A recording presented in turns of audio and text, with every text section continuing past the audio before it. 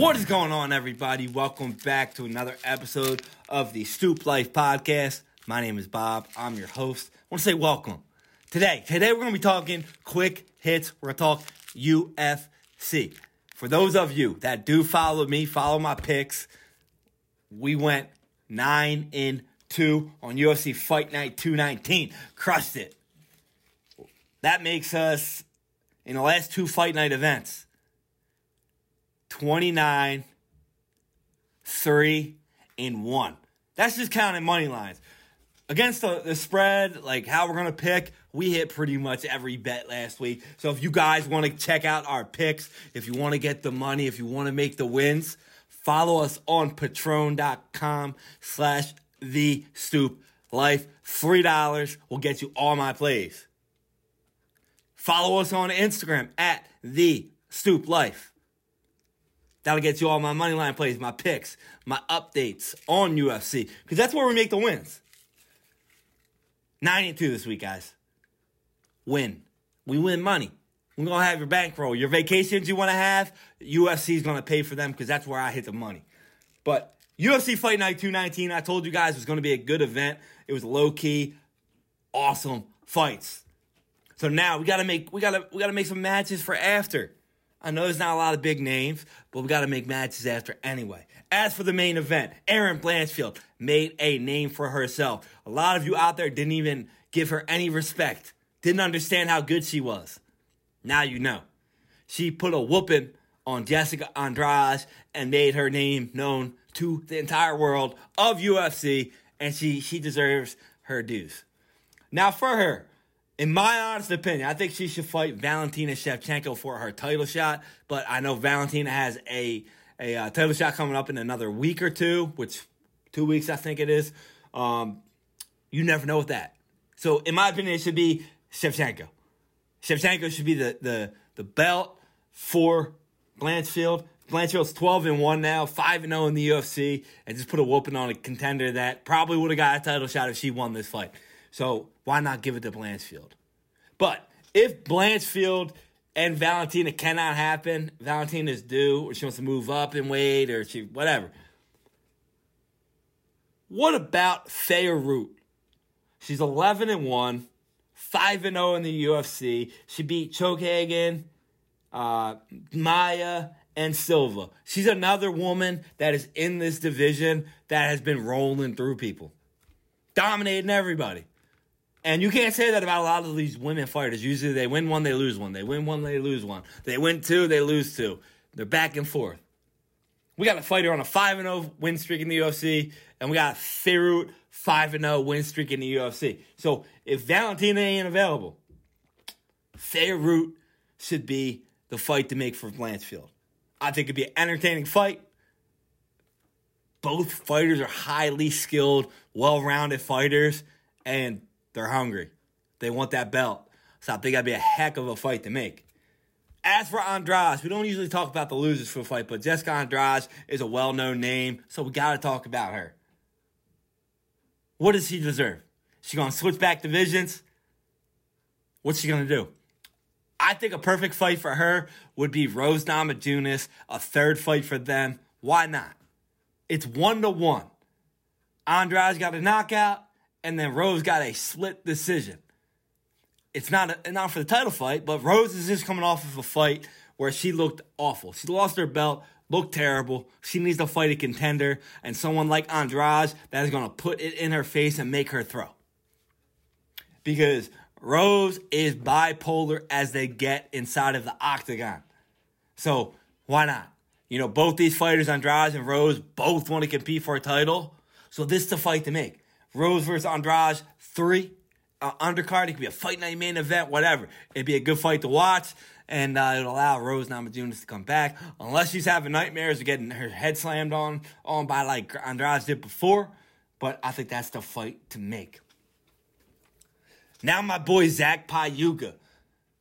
Got to win in the UFC. First one. Put good work in. He looked good. When we make a fight for him, it's kind of questionable. All right, who should we fight? Should it be someone higher known, or should it be someone that's similar to him? Similar to, just getting into the UFC. I think he should fight a guy like Tafon Nchukwi. You guys probably don't know his name, which is fine, but he's in the same line of Payuga. You know, he's newer to the UFC, and he's trying to make a name. But Tafon is a guy that is in a must-win situation. So I want to see Payuga get a win against somebody who's bigger than him that needs to make a win to stay in the UFC. I think it'll test his talents, and I think it'll also promote Payuga's confidence in getting in the octagon against these fighters because he's a newer fighter. He's new to the MMA.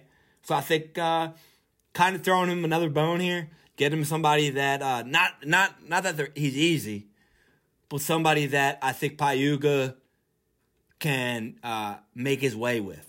So I think that's the fight to make for Payuga is Tafon Nchukwi. Now we got Paugas. Made his UFC debut this weekend. He won. Phenomenal fight. Great fighter. He was Dana White Contender Series winner. He's 1-0 in the UFC.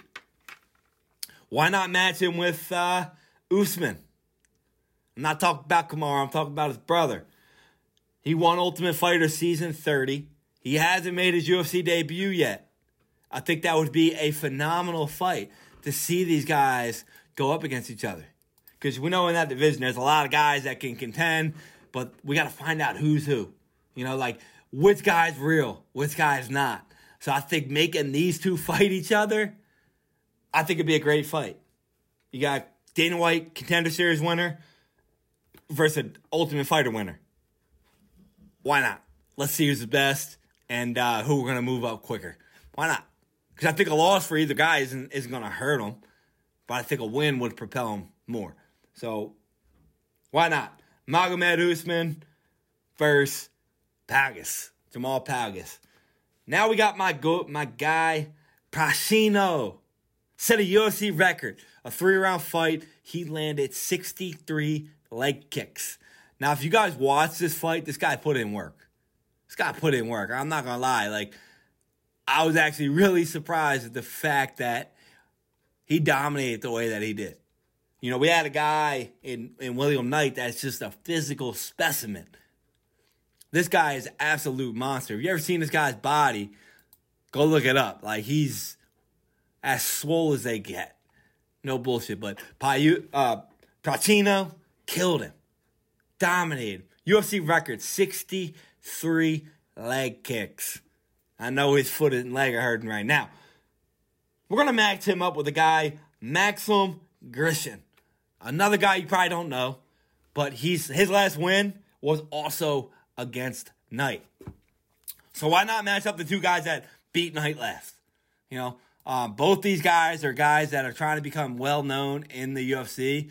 So why not match them up against each other and see who we're going to move up faster? I think that's a great fight. I like Pacino in this one as well. I don't think he'll have his way with kicking in this one like he did before, but I think he'll be able to show off a different side of himself in this fight. So I think that's the fight to make.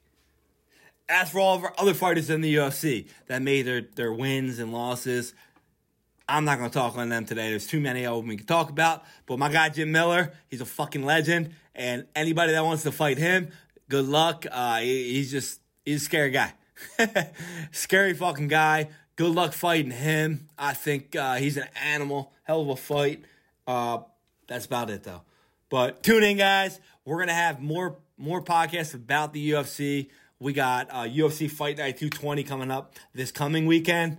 And then we got Jon Jones returning against Gane, the final next weekend.